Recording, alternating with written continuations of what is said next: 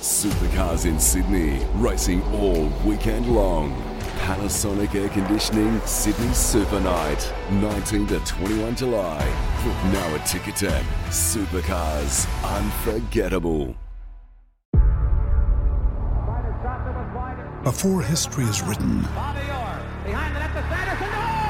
it's played. Before it's frozen in time, it's fought one shift at a time. Before it's etched in silver, it's carved in ice. What happens next will last forever. The Stanley Cup Final on ABC and ESPN Plus begins Saturday. Hey everyone, Aaron Noonan here. Welcome again to another episode of the V8 Sleuth podcast powered by Repco. My guest on this pod is former V8 Supercar and Champ Car driver, the Gold Coast's own Marcus Marshall. Now, like all of our guests, we have plenty to talk about, and it's so hard to jam them all into one part. So again, with Marcus, we've split this chat into two parts. This is part one of two this week. On this one, we talk about how he got into racing with a Mazda RX-4. There's probably a few rotary heads out there listening who drive RX-4s. How he bought his first race car on barter card. True story. His difficult early years in Formula Ford, the chance meeting with a now Supercars major team owner, or major equity team owner, I should say, that led to a drive in Porsche Carrera Cup. We talk about racing overseas in Porsche Super Cup, winning in British Formula 3, and how it all led to him securing a drive in the Champ Car World Series in 2005, which we'll cover off in part two next week. Now, I was supposed to chat one-on-one on the Gold Coast with Marcus. Unfortunately, Victoria, Melbourne went into lockdown just before I was due to get on the plane, so we ended up hooking up the mobile phone, hooking up the recording panel in the office and in the studio to sit down and have a chat with Marcus. And it was a great catch-up because it's a guy, Marcus is a guy who's been off the radar for quite some time. Not a lot of people have heard from him or seen from him in quite a few years, and he actually was around motor racing for a lot longer than a lot of people probably remembered. So here we go, buckle up, time to start part one of Marcus Marshall on the V8 Sleuth podcast powered by Repco. Well, it's been a while since we've seen this guy on a racetrack. It's been a while since I've seen him, and it's been a little while since I've spoken to him. They are all the perfect ingredients, Marcus Marshall, for a great podcast chat. Thanks for taking some time to jump on the phone line. Normally I would have been sitting with you on the Gold Coast having this chat, but lovely COVID in Melbourne has changed that, so we're on a phone line. But, mate, great to chat. I guess the first thing before we get bowling into the motor racing is, what are you doing now? Where are you? What's going on in your world? Yeah, look, I'm living on the Gold Coast, beautiful sunny Gold Coast. Don't rub it in. And and I'm working in the family business, project management there. So and is this still property, mate, that your dad's been involved in for a long time? That's it. Yes, property development. So we're still pretty thick into that at the moment. So it's times are a bit better at the moment than they have been in the past, and keeping ourselves busy, plenty to do. Yeah, good.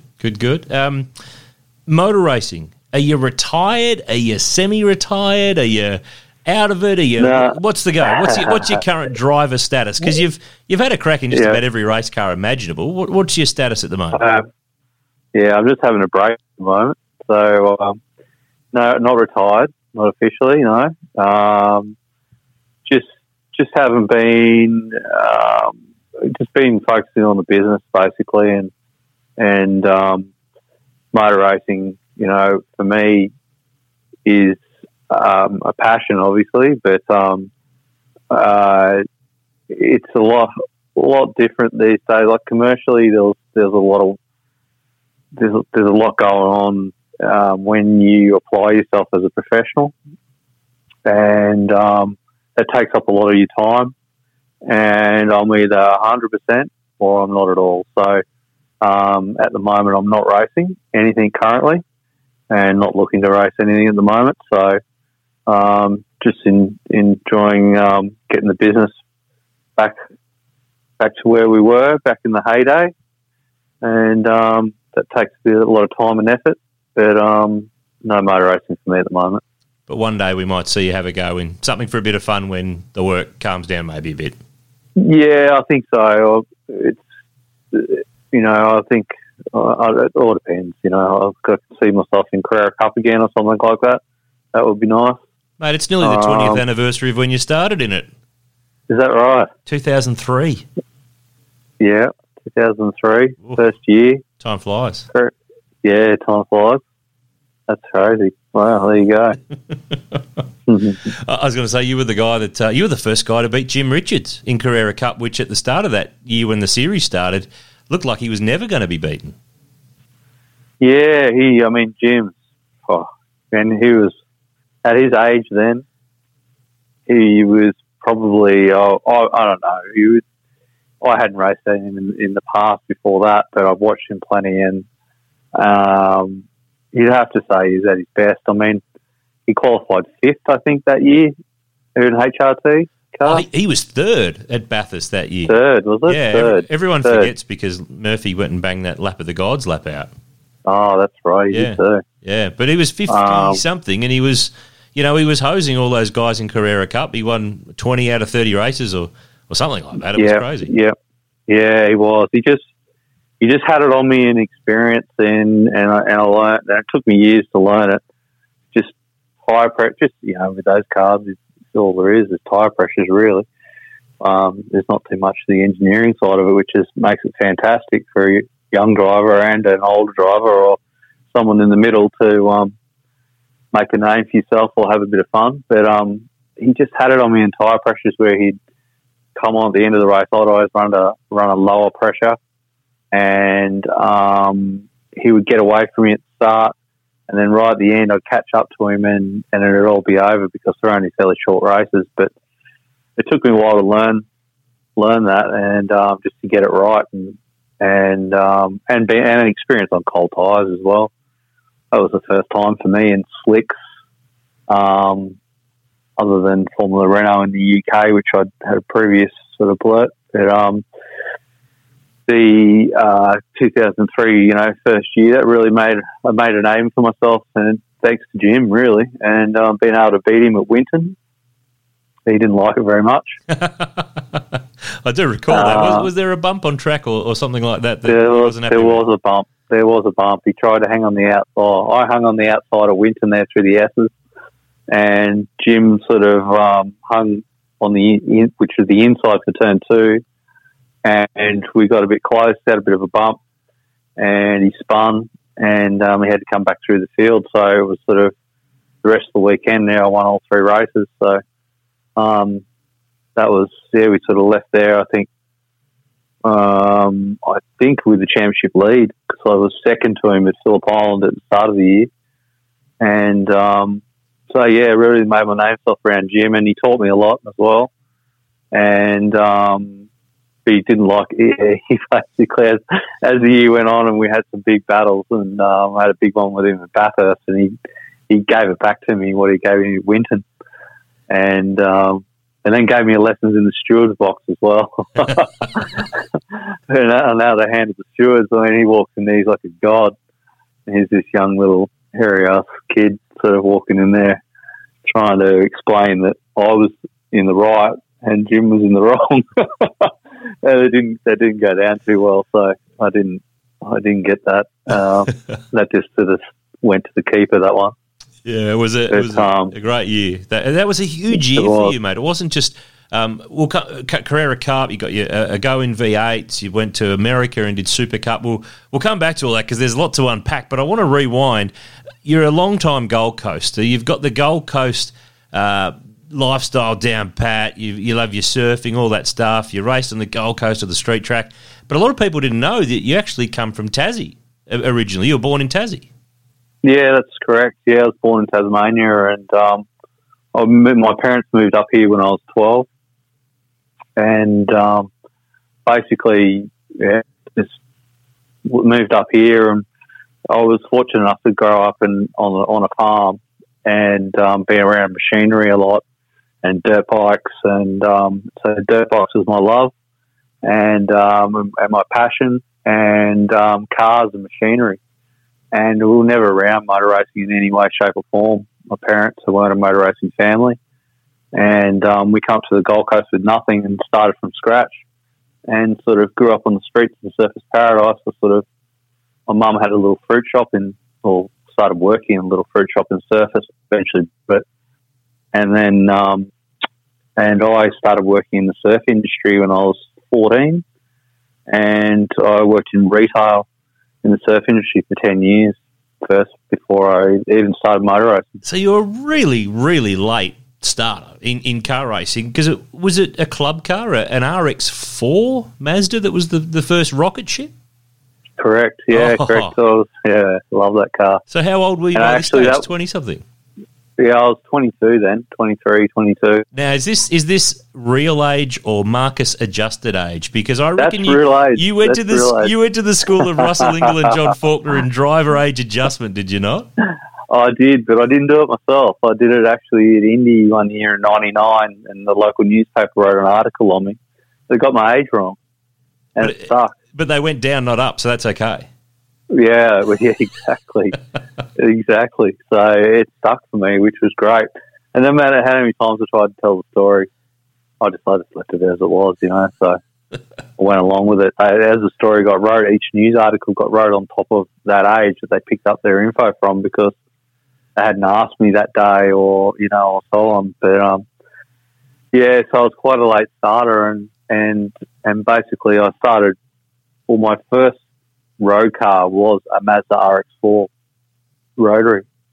And because I was working in the surf industry, I was working in retail every weekend, every school holidays. As soon as I could get my license, I had the money to go buy a car. And so the first car I bought was a Mazda RX-4, which was from a guy who I knew here on the coast. And he had enough of it and handed it on to me. And that basically started me, because that got me, I introduced to a business named Rotary Beat. And Rotary Beat had a guy there named Phil Laird. And Phil Laird's a prolific engine builder for Mazda rotaries. And he sort of he was Wayne Wakefield's. I was going to say, that was the 808 wagon that Wakefield ran. He was involved in that, wasn't he? Yeah. Yeah, he was. Yeah, he's famous for that. And I was involved with those guys. I would go there every time after work that I could, every night of the week, 7 nights a week. I'd be on the engine dyno with him, and because he had a pretty big show down here on the coast in the end, and he looked after people like Botcher from Toowoomba and Speedway, and a lot of big names, and so I really cut my teeth on the engineering side of it and the mechanical side of it, and they had a Mazda RX-4 there that they'd been leasing out in Club Car, which was called then, which is now Improved Production. Mm. And they basically said to me, look, because they knew I was really interested in it, and the car came available for lease. So they said, do you want to go have a go at it? We reckon you'll go all right. So I said, okay. So anyway, I went along. I'd only ever been to 2 racetracks in my life. I've been to Surfers Paradise Raceway. My dad took me there when I was younger and watched one of the touring car rounds. And then I'd been to Lakeside as well and watched one of the touring car rounds as well. So I'd only ever been to a racetrack twice in my life, never driven a go-kart, never driven anything, and just started basically from racing, street racing, I guess, on the Gold Coast, which is highly illegal, and I do not condone it. No, of course. But, it was a bit different in those days. But, so I did a test day in the car, which was Lakeside then in the afternoon from 2 o'clock or something it was, till 4 o'clock or something. And I was hooked. Got you, reeled you, got you sorted. Got me, and just that professionalism of Phil Laird, and having, like, I never got to hang around Wayne Wakefield much, but I was in the centre of all that goings on, and they were true racers. Like they were all out. Like, and Wayne had a pretty big following, and the Mazda 808 and the rotary engine, and that was my first race car. And basically, I did 1997. I raced in the Queensland Club Car Championship and finished third in that. And then I did 1998. I did just a little dabble too. I did Queensland 500 Sorry, that was 99. But I did the Queensland round of the Touring Car Championship in 97, 98, Lakeside. But, yeah, so that was the start, mate. That was the start. It really kicked me on into, I wanted to sort of find an avenue into racing where you'd be successful, and I didn't have any money, and parents didn't have any money to do it. So what we did is we had a thing called barter card yes. in those days. Yeah, and it's still around, I think, and it's trade dollars, it's called, and you sort of bartering system. And I rang everyone in auto action I could possibly find with a race car at a certain value, and I offered them barter card. And about 99% of them said no to me. They never heard of it before. I don't know what you're talking about. All we want is cash, so that's fair enough. But then I got this one guy who was involved in barter card, and he had a GT production car, and it was a Nissan 300ZX. And I went to Sydney and bought that car from him, brought it home, and thought, all right, what do I do next? So I basically took that car the way it was to Calder Park to the GTP round. Yeah. And, those days it was John Bowe and the Ferrari. I think there was a Dodge Viper. There was a few things like that. And but Bowe was the man, I think. And GT Production was really taking off then, and it had a good TV package as well. And I basically towed that car down with my parents with our four-wheel drive down there on a car trailer with spares. I think I had 2 spare tyres. I still had the tyres on it that I bought from him. I still had the brake pads on it I bought from him. So when I got there, I had to put brake pads on it. I'd never put brake pads on a car in my life until that day. And got out there and practiced and qualifying, and found out that the car only had a speed limiter on it of 180 kilometres an hour. And I had JB up my bum coming in the Ferrari, and I'm waving to him like to go to the right, but next minute speed limiter hits, bum, bum, bum, bum. So I raced that car with a speed limiter on it all weekend. And I think I qualified 7th or something like that. Could you not turn it off? It wouldn't turn off? You couldn't turn it off? No, I couldn't turn it off because it was part of the ECU, mate. I didn't have a clue.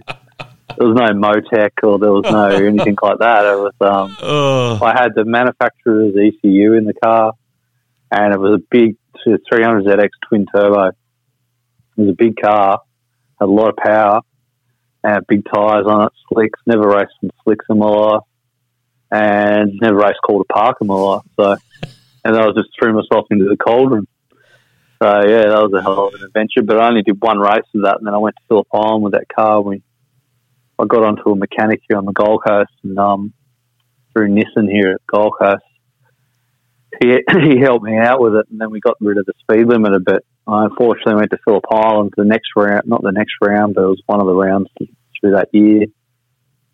And my dad and I did the ride day, and I had my dad into the rides to do laps so that I could go on the circuit.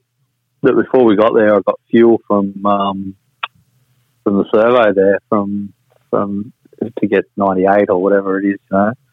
And it just so happened that fuel wasn't good enough, and I blew the motor up on the main straight at Phillip Island, so I had to go home. And then that car basically ended up in Melbourne. And every time I spent probably 3 or 4 months down there working for a guy called at AVO Turbos, a big street performance centre down there. And then we pulled the whole car apart, and man, it was a nightmare. I ended up rebuilding the car. I never raced. I did race it again in GT production in club car, but I never raced it again in at a national round. Supercars in Sydney, racing all weekend long. Panasonic Air Conditioning Sydney Super Night, 19 to 21 July. Book now at Ticketek. Supercars, unforgettable. Was that one of those things, mate, where you just didn't know what you didn't know because you had no background, you didn't have a dad who used to race, or a lot of guys get into it because their family has a a deep entrenchment. It's a generation or two in the sport, and they kind of know what to look for or know who to talk to or know how to approach it. You just didn't know what you didn't know. You knew that you liked it and you wanted to get into it, but you were kind of an outsider going through all the lessons and the pain along the way. Oh, exactly. And that just basically, we learned off people that we met at each round. And there was, people, motor racing flight and motorsport family. And it's fantastic where, a lot of people sort of, we'll give you a hand or like this, or they could see I was struggling or so on. But, I had no family that were into motor racing. I dragged my family into motor racing. And, it just sort of went from there, mate. And I had that car and I thought, well, this is big buck stuff for me. I can't handle the cost of running this thing properly. So I basically went looking for a race car that would get me in the limelight, as such to learn the basics really well, and for a chance to possibly, I guess I just looked at it to learn the basics. What's the most popular chassis out there to race and in a junior category? And even though I was probably 24 by then, I sort of looking through Auto Action and Motorsport News, I found Formula Ford, and that's where basically it all started, is buying a Formula Ford. So I sold the GT production car and bought a Formula Ford, and I bought a trailer, spare engine, spares, and I bought a Spectrum. I bought Jason Bargwanna's old car. And the one that had been the yellow and red car from a few years earlier. It had, yes. Yeah, yep. I remember that. And it was one of the very, very early Spectrums. Yep. And it was a bit of a hybrid. And, basically I went and bought that car for this young kid in Brisbane for an absolute bargain. His parents, he was straight out of go-karts, and it scared him a bit. And anyway, so I grabbed this trailer and Formula Ford did a deal with him, and took it home to my shed, which was basically had all our building products in it, and then a little corner had my little setup, and took it home, pulled it apart, and said, "Shit, what do I do now?" I didn't have a clue. And who was it that you connected to that gave you the clue that helped gel this together? Because clearly you knew what you wanted to do, you were passionate about it, but you just didn't know what you didn't know, like I said before. So somewhere there's a saviour in this that goes, righto, mate, here, this is what you do. Who took you under your wing, under their wing, to get you on the Formula Ford path? Well, the first guy wasn't the right guy, I can tell you that. He did everything for me that was wrong.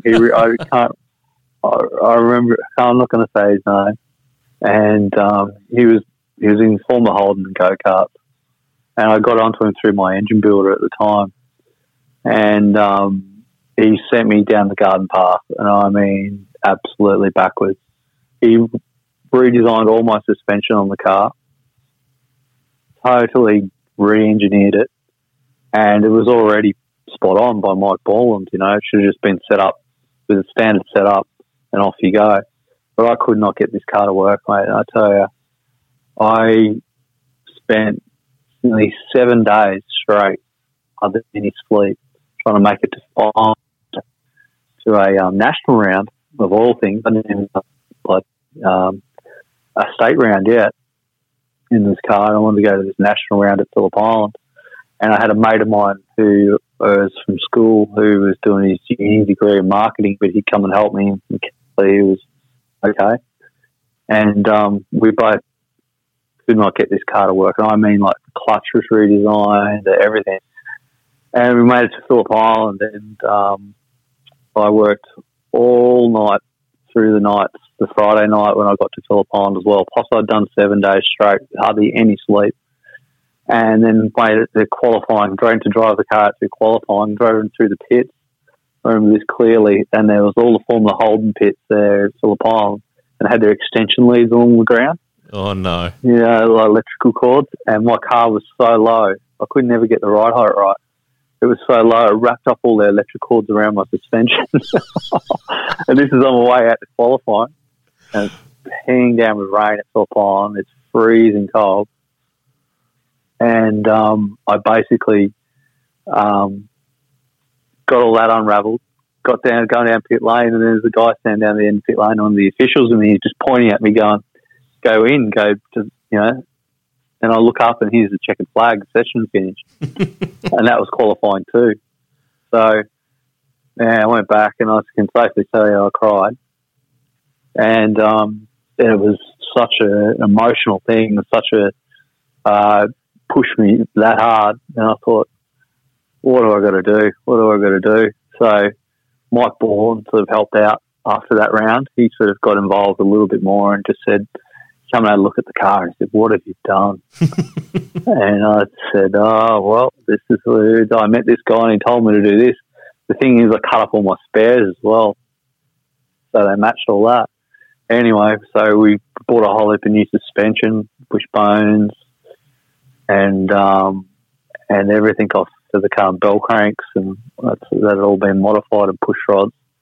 And we got all that stuff back into its standard format, and we went to Sandown to a national round and started to do the corner weights on the car there at the national round. And I had my mate there. I was sitting in the car. My mate's doing it with a wrench on the shocks, like adjusting the springs, to do the corner weights, which everyone was standing around. And then Mike Bourne came over and said, "What are you doing?" Adjusting the corner weights. He just said, "No. Give me a look. We've been doing it totally wrong." So I mate, I learned it the hard way, I can tell you. Mate, I don't know how you got on the track half the time in those days. Jeez. No, I didn't. And then what actually happened is from that weekend, we got the car to standard, and then I went back and started doing some state rounds. Mike said, "Oh, you probably should do some state rounds. It might be a good idea." So, "Oh, yeah, that's a good idea." And that's when I met Will Power. So I started racing against Will, and him and I had some great battles, and I did all the car myself from that stage, and my mate Alex used to help out a bit, but I did absolutely everything myself. Me and Will used to as well, and we used to go to Warwick on a weekend or an afternoon and put $25 in the letterbox, and the guy'd leave the key there. Will would organise it, and we'd go down there all day, and that's the old track, which was a very small, short track, but because we needed to, because we've been at Lakeside on a fast circuit, and we were really good when we went to Phillip Island or somewhere like that. When we went to Winton or somewhere like that, we weren't as good as the Victorians because they were it's more of a short track and shorter ratios, and so yeah, I did it all myself, mate, basically from the start. And so, somewhere along the line, though, mate, it sort of became, you got through the bits that you didn't know, and you got your car going in the right direction, all the bits proper, and then I think you ended up at Sonic, the team that Will Davison drove for, that Alex Davison had driven for, that Whincup ended up at. Because I think, weren't you still running your own car at that stage? And then there was a conversation of, well, just bring it here, we'll look after it for you, and that kind of help you take the next step. Is that what unfolded from that was 2001, I think, from memory? Yeah, that's right. Yeah, I went 99, I won the club the state championship, and then 2000 I actually met a guy named Keith Evers, and I met Keith through Mike Borland, and Keith basically was a godsend for me and set up on the car, and I could sort of more think about driving the car more than having to do all the mechanical side of it. And that year, 2000, I had a pretty good year. Like at Indy, qualified second, and Bathurst in the wet against Rick Kelly. Rick won, and I finished second. There was Will Davison, Nick Agel, and they had a bit of a tussle and spun out of the race. But who else was there? And then, so they're basically that really set us off with Keith in 2000. where I actually got a deal with a guy, a friend of his, who used to sponsor. I'm trying to think of his name, but anyway, he helped me and gave me a chassis, and it was the latest Borland chassis. So I went down to Melbourne. Keith was running me, and so we were going to do the Phillip Island State Round. And that was sort of, you had to go down there and compete because you had, Jamie Whincup, Will Davison, or Luke Youlden, whoever you got that time that was sort of around my age group. Luke was probably a little bit ahead of me. But, we went down. So we did a test day at Winton before Phillip Island.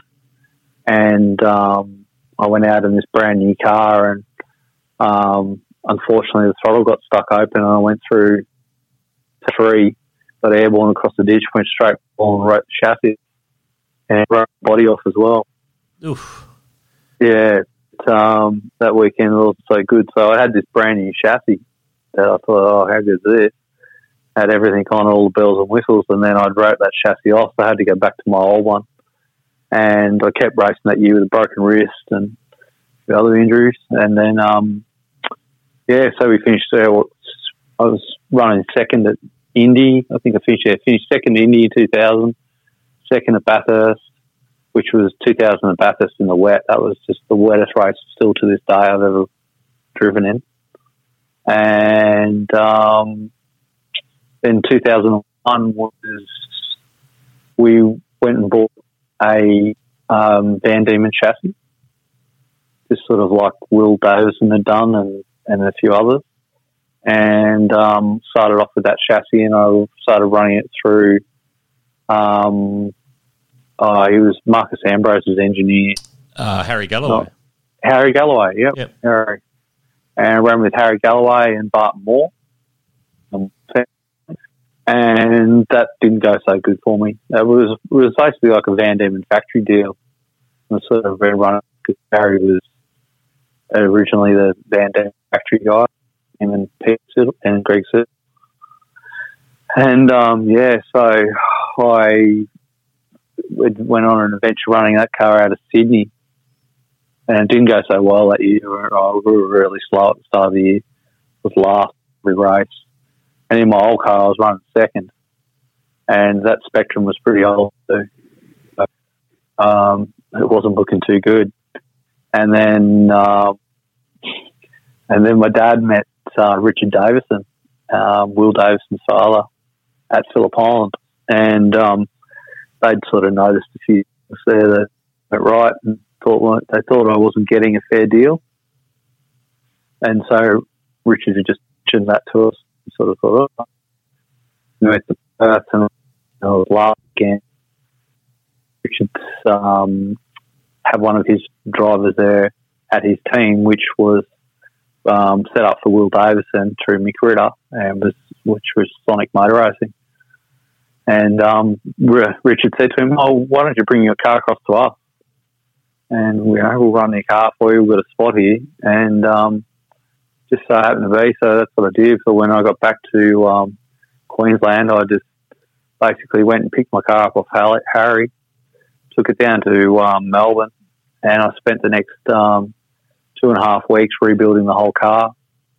And in that 2.5 weeks, I learnt more about racing than I probably did in the whole time, that I'd been racing. You went to the Mick Ritter school straight away.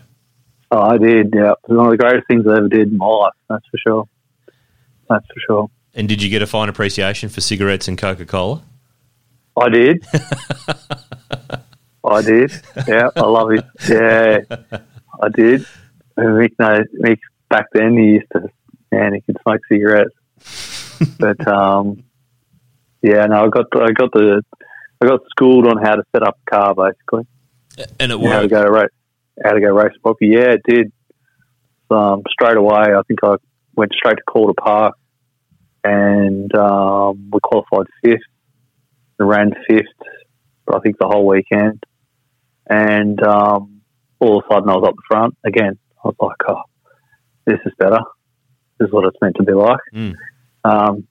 And then as the season went on, I got a couple of podiums and finished the year off with a couple of podiums and a couple of seconds, and run a second to Will. And Will won the championship, and convincingly. And then went on to the next year, 2002, Sonic again, Formula Ford, and raced against Jamie Whincup. And so Jamie was my teammate that year. So by this time I was, let's say, 24, 25, 26, 27, something like that, 26, 27. So I was the older gentleman, and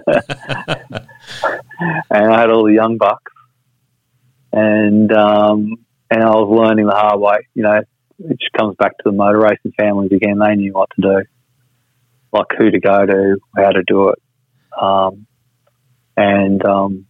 yeah, it was definitely one of the greatest moves I ever did was going to Sonic, because then I learnt so much off Will Davison and the Davisons, and I learnt so much off Mick Ritter. And that year they were so professional. I had a sports psych, had a guy named Anthony Clarica. Mm-hmm. Yep, it's AK, as you know, and AK is he's been at Hawthorn Football Club for about 10 years. Yeah, he's at Hawthorn for a long time, and more recently at Carlton. So, is it Carlton, is he? Yeah, oh, beauty. I don't talk to him anymore because he's not at Hawthorn. So you wouldn't either. But that was you got up and rolling there. So I vaguely remember at the Grand Prix in 2002, didn't you and Whincup take one another out one day and you let Fabian Coulthard win? I reckon that would not have been a good debrief to be in. No. Tell me about it. I was leading that. I had that race. That was last lap. And Jamie was behind me. Fabian was third. We had a great weekend of racing. Like, us three were just on another level, I think, to everyone else. And so that was a pretty big weekend then, because it was the Alan Jones Trophy race. And it was, Will had won it the year before by a massive amount. And whoever won that race over the years, I remember watching it when I was younger as well, part of the Grand Prix TV. You're pretty privileged to get good airtime like that for such a category. And I was going through 11 and 12, I think, fast left and right. And Jamie took me out, and Fabian went through and won the whole weekend, won the Alan Jones Trophy. Oh, no. Yeah, tell me about it. So, yeah, Mick Ritter wasn't happy at all. Ooh. And basically, that sort of started our year, Jamie and I. But I mean, we're good mates, but it started off an interesting year, that's for sure. Australian Muscle Car magazine is one of the most respected voices in motoring media. There's been over 140 issues and thousands of stories published in the last 22 years, from the amazing muscle car machines of the past to the present, and the stars that steered and built them. AMC has something for everyone. Delve into the heritage of homegrown high performance now at musclecarmag.com.au. So he goes on and wins the championship. Mark Winterbottom was in the mix there. I think he finished second and you finished third. It was really a three-way fight between you guys in terms of the speedy cars over the course of that year. So this sort of fast-tracks us, mate, back to where we kind of started at 2003. Carrera Cup comes on board. It's a new series. How did you get tied up with Tony Quinn and the VIP Pet Foods thing? How did that all come together? Yeah, that basically came together through Mum and Dad. We were just walking through Robina Town Centre, shopping centre here on the Gold Coast, and I ran into Tony Quinn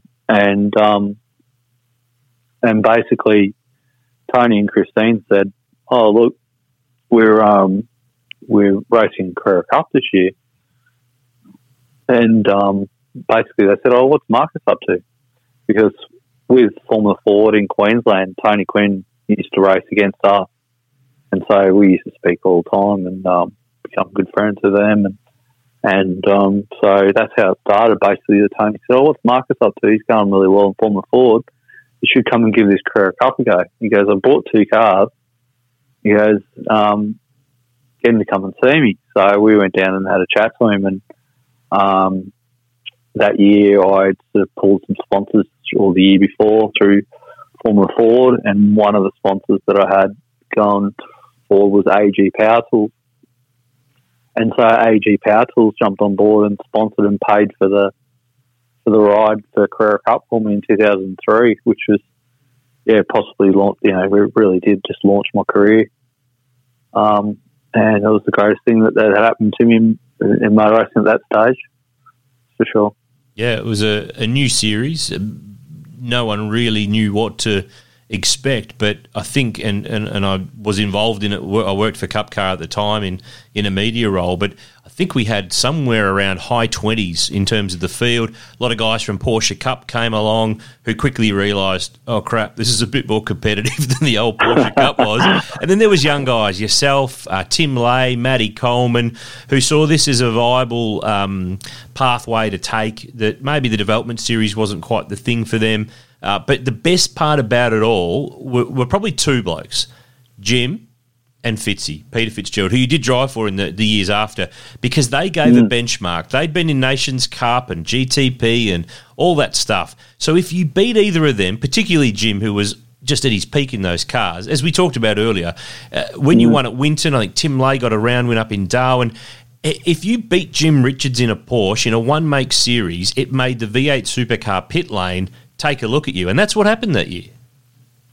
Yeah, it did, mate. It really did, and it took off. And plus the TV package we had, we were pretty spoiled with that. That was pretty good. But you imagine every one of those cars are brand new when they turned up. I could believe it when I went and looked at this black brand new 996 Porsche, and I was actually going to drive it and ride it. So it was just unbelievable.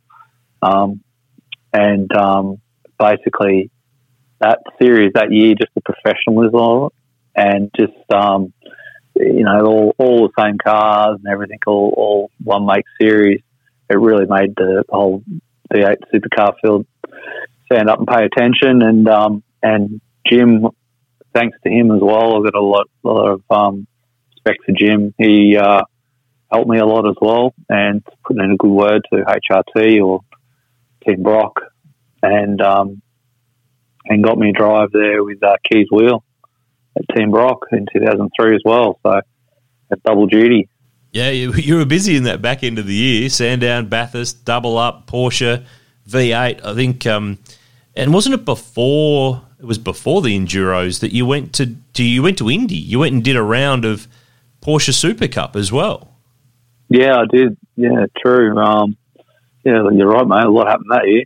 It was big. Yeah, it was big. Yeah, I won. There was an award for driver to Europe. So I finished second in the championship, and if you won, I think it was the age limit was 35 or something like that. Now, were you? I think it was 30. Now, were you? 30. Were you under 30 at the time? Yes. Yeah. Oh, that's yeah, all right. It was 30. Above board then. That's all right. Yeah. No. Even without my proper racing age, I was still above board. Which was that's funny that is. But so I won that, and which was absolutely turned out unreal because Super Cup usually has one race per round, which is a heavy thing. Like you go there, you do 2 qualifying sessions, and then you got one long race. Where in Australia we used 3 sprint rounds, the 3 sprint races. But what happened in Indianapolis is that they held 2 rounds at the one race, so I got a double whammy. And man, that was a great adventure. That was so cool. I went to Hungary and met with all the Super Cup guys, and went over there with Jamie Blakey, and popped in to see you guys on the way. I think I was kicking around, hanging out at Will Davis and James Courtney's place. Were. Yeah, you were. Yeah, I went in and over there and had a look around, and on the way to Hungary, and then went over there, spoke to them, got that sorted out, and went to Indianapolis and qualified 7th, I think, and then finished 5th in both races. And that was mind blowing. That was just awesome. Like it was a one off. Like that car. That's the only time that car had ever been raced. It was just like a rides car, show car sort of thing over there, and they put it all together just for that one race. So, everything that happened that weekend was pretty. I had the whole Super Cup paddock ringing me after that, which was pretty cool. All wanted me to race with them. So, and I got fastest lap in both races. And qualifying, I learned at that place that you need to have a tow. And my two teammates were running for the championship, and Frank Stippler and I forget the other guy's name. And he needed a tow, and he had to work in tandem with someone in qualifying to get right up front. So that's why I ended up 7th. But it was a good experience. Amazing. I mean, you're right. I mean, that was the beauty of, and it still is the beauty of Carrera Cup. If you're good in Carrera Cup in Australia, as we've seen with Matty Campbell and Jackson Evans, it's applicable to wherever you might end up over the other side of the globe. So, I mean, you were able to do that. The Team Brock Commodore Supercar program, which was the wheels, you and Greg Ritter, I think you were like 6th at Bathurst, and the engine went with only a couple of laps to go, so that was on target for a good result. 03, it's the year that launched your career, mate. It was you did good in Formula Ford. You went to Sonic, good step. Tony Quinn says, "Hey, I've got a car. All right, you got to bring a bit of money, but you had a sponsor or two to help you out. You got in there. You get a go at V8s. All right, you do all right. You go to America. That goes pretty good. So right at that point, you must be on this crest of a wave. But then the thing is, what's next? Like, what do you want to be? Where do you want to go? And you wanted to tackle the UK, and you wanted to go the open wheeler path. Yeah, that's it. I think looking at it again, I mean, the Team Brock thing was just unbelievable, and that car, that was a seriously good car, and it was in a seriously good situation. And we were running 5th with 2 laps to go. We would have finished 5th at Bathurst, and probably even better than that, because Jim and Stephen took each other out. That's I think. Right. Well, they kept one another going, but they slowed one another down. That's right. Yeah. That's it. Slowed each other down. We were just behind them. So, but so that at that stage, that's when I really needed a manager, or I needed experience in the family, where you're a motor racing family. That's where it really, when I look back on it now, I made a decision. I could have stayed in Australia.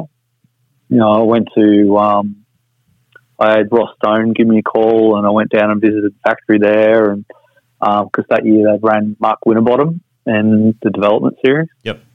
And so I went down and had a look through all there, and even though he didn't offer me anything, I think he sort of was offering me, in a sense, the drive there for 2004 in the development series.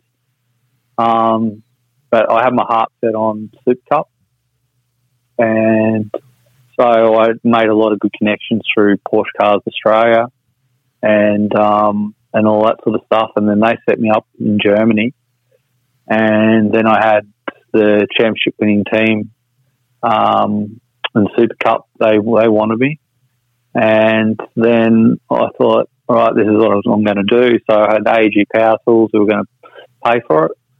And I went to Europe that year, and because the season's going to start till April or something like that, with Formula One, because Super Cup follows Formula One, I missed a whole heap of opportunities initially.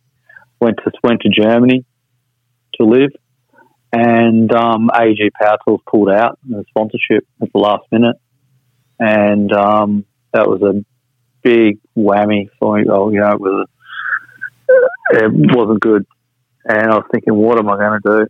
Here I am, set up in Germany, ready to go. And what I should have done is our family probably could have paid for some of the racing in Super Cup, because it was the deal that was given to me was ridiculously cheap. And I probably should have pushed that and stayed in Super Cup and started racing with them, got the season started and got some sponsorship in. Because that's where I was really at in sports cars or that type of car. Because what I did was I went back to England, and Will Davison was there racing Formula 3, and there was a couple other people there, obviously from Australia, in engineering, mechanics, and stuff like that, and all talking. And one of the engineers at Fortec Motorsport, Phil. Kill me, I don't remember his last name. Phil, anyway, they basically courted me and said to me, "Oh, look, you want to come and have a steer here?" And they basically gave me a whole round for free to race the car. They got you in, didn't they? They got you in. They got me in. So, but I did a test day for 2 days test with Carlin Motorsport before that. But then we just couldn't afford it, like the money that they talk over there. But my passion was open wheelers, coming from Formula Ford and all that sort of stuff. And so I was stuck halfway through the year. It was April. Season had already started in British Formula 3. Super Cup season's about to start. Supercars had already started in Australia. Everything had already started. So I was stuck, and I was like, what am I going to do? So I took that free round with Vortec Motorsport, and then I did the rest of the season with them that year, and we made it happen. A bit of a hand financially from different people here in Australia. And that was, a huge learning year for me.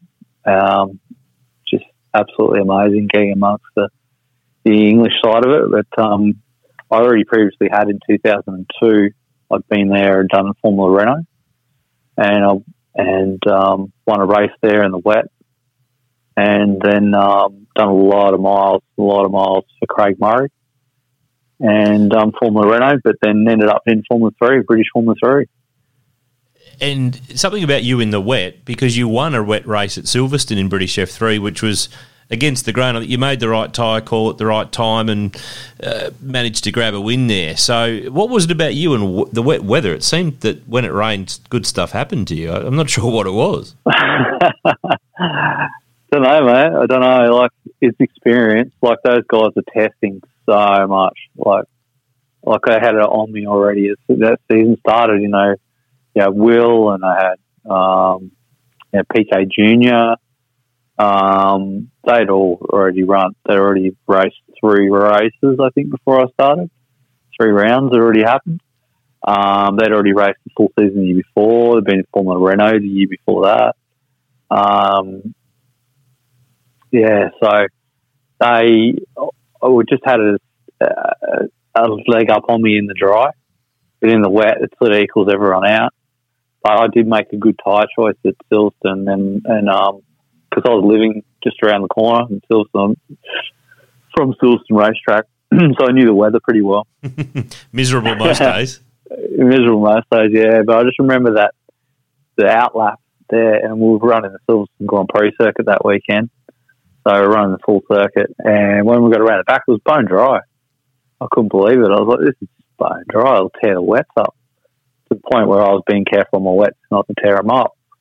So I went out to grid on wet, and then you have a choice to change to dries if you want to. Boys took out tyres. And so I said, nah, let's go to slicks.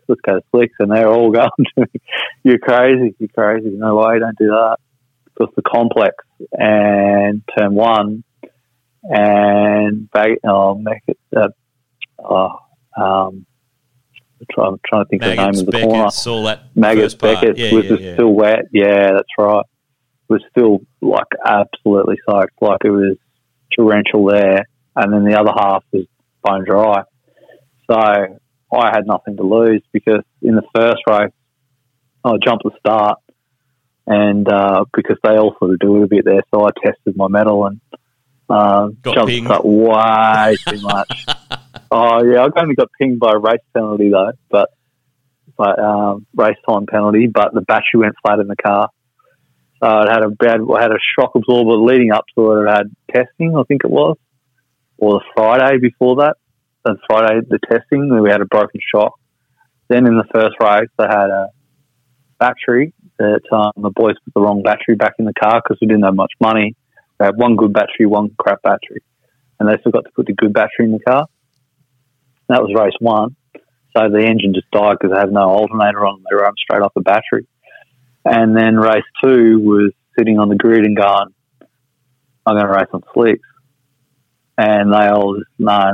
But, it just, I just did it easy, basically. And they thought you were mad to do it, but it worked out all right, Yeah. and you got a win on the board. So They are going to win, yeah. I was going to ask you too, mate. At this stage, you're starting to rack up momentum. You've got a nice resume going of different cars that you've been driving and success in them all. And you talked about, you had AEG backing and they didn't stick with you to get that Super Cup thing going.